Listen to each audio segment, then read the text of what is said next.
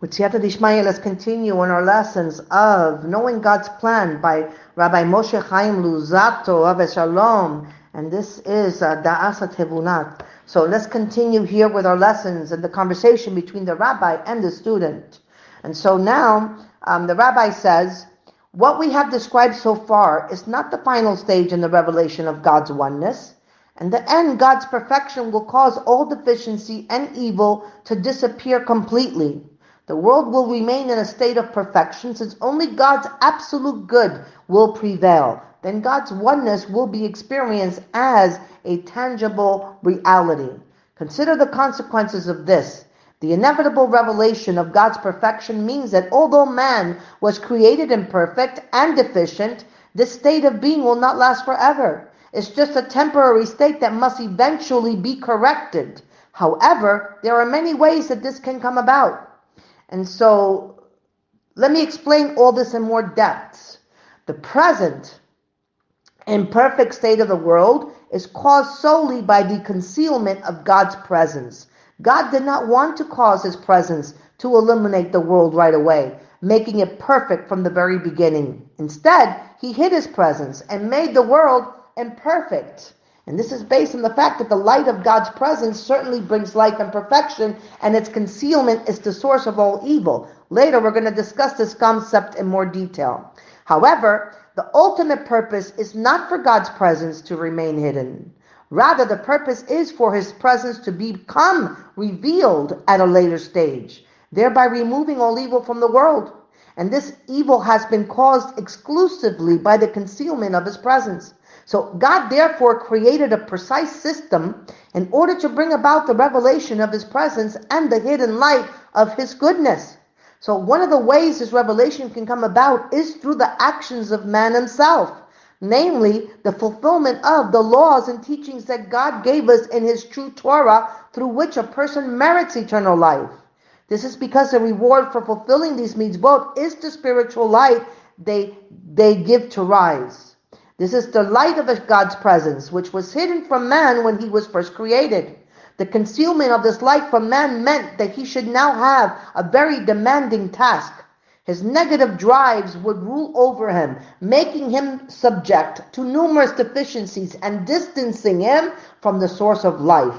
However, the performance of the mitzvot causes God's hidden light to shine upon him. By carrying out all the mitzvot required of him, he perfects himself and fills himself with the light of eternal life.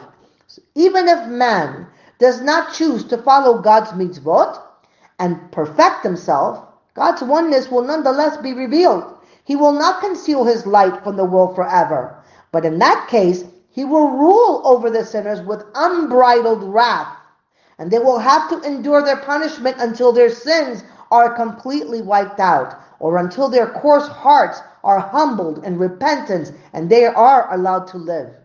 And furthermore, since God concealed His presence only in order to reveal His glory at a later date and bring us back to Him, even the free choice we now have will not exist forever.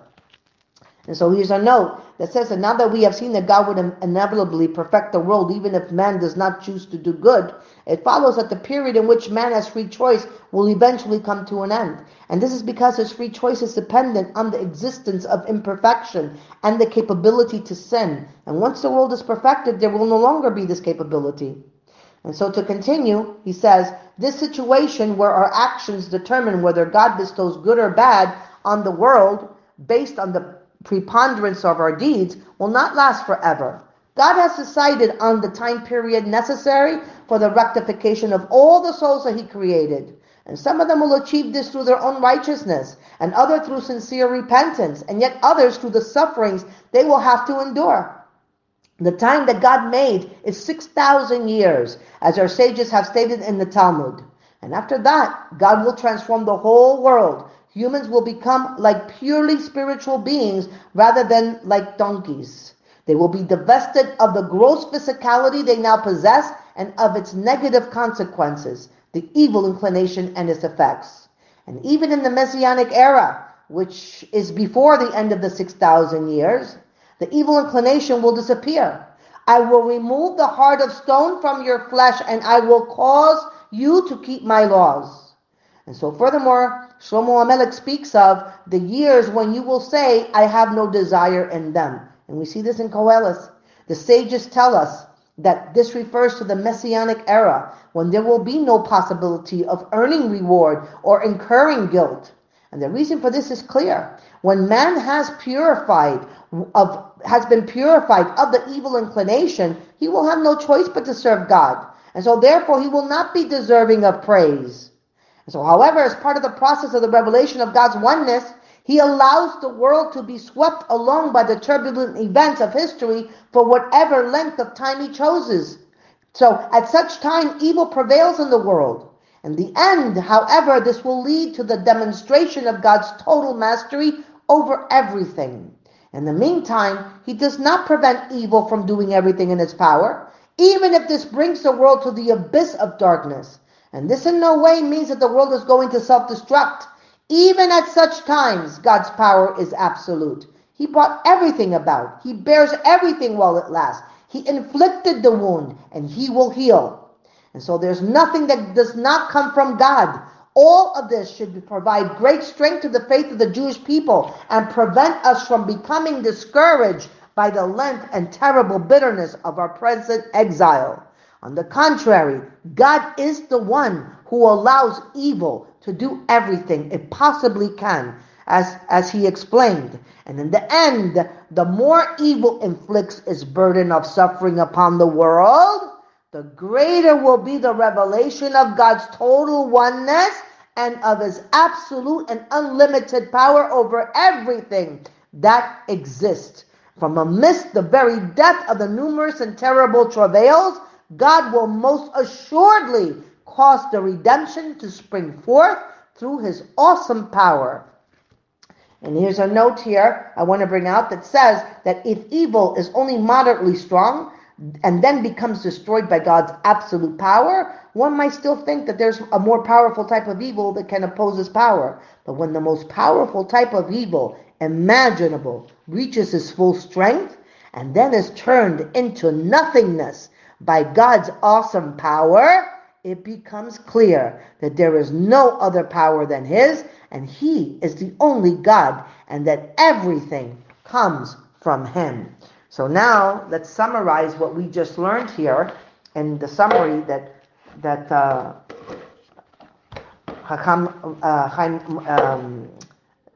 Moshe Chaim Luzzatto gave over. And here is a summary where it says here, where were we here? Hold on. It says that in what we just learned, as we examine the nature of man's existence, since he is the purpose of the entire creation, and we learned that God desired to give man the task of perfecting himself, and he therefore created him as a combination of two separate entities, the body and the soul. And the body is of a coarse nature and is the source of all man's imperfections. The soul is elevated and pure and has the task of perfecting and purifying the body. And in this world, the soul's power is greatly reduced, with the result that man has to struggle with the negative desires of the body and earn reward. And everything elevated and holy comes into the world through the revelation of God's presence, while everything coarse and physical is a result of the concealment of his presence. Man's soul is derived from the revelation of God's presence, and the body is derived from its concealment. And so therefore, when man makes his soul prevail over his body, he becomes infused with the light of God's presence. But if his body prevails, he becomes immersed in darkness and ignorance. And the correspondence between the divine attributes of concealment and revelation and the forms of the body and soul is very exact. The body has many different parts, each with its own function, and is infused with a life-giving soul that is one and indivisible. And so too the attribute of concealment has many different parts, each with its own specific function, and is infused with the infinite and indivisible light of God's perfection.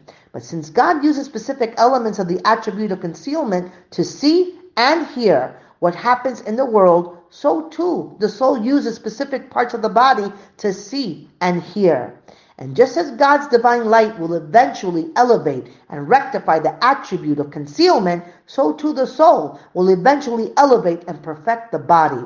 The balance between the attributes of revelation and concealment changes during the different epochs of time, thus causing a fundamental change in the relationship between soul and body.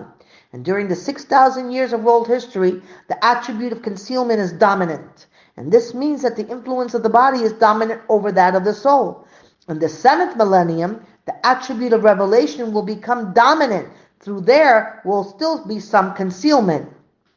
This means that the influence of the soul will dominate that of the body, though the body will still have some minimal influence. At the end of the 7th millennium, the revelation of God's light will become complete. And this means that the body will cease to have any influence and will hardly be noticeable. And at this time, all of existence will be completely renewed in an eternal form. Baruch Adonai Leolam, Amen ve'Amen.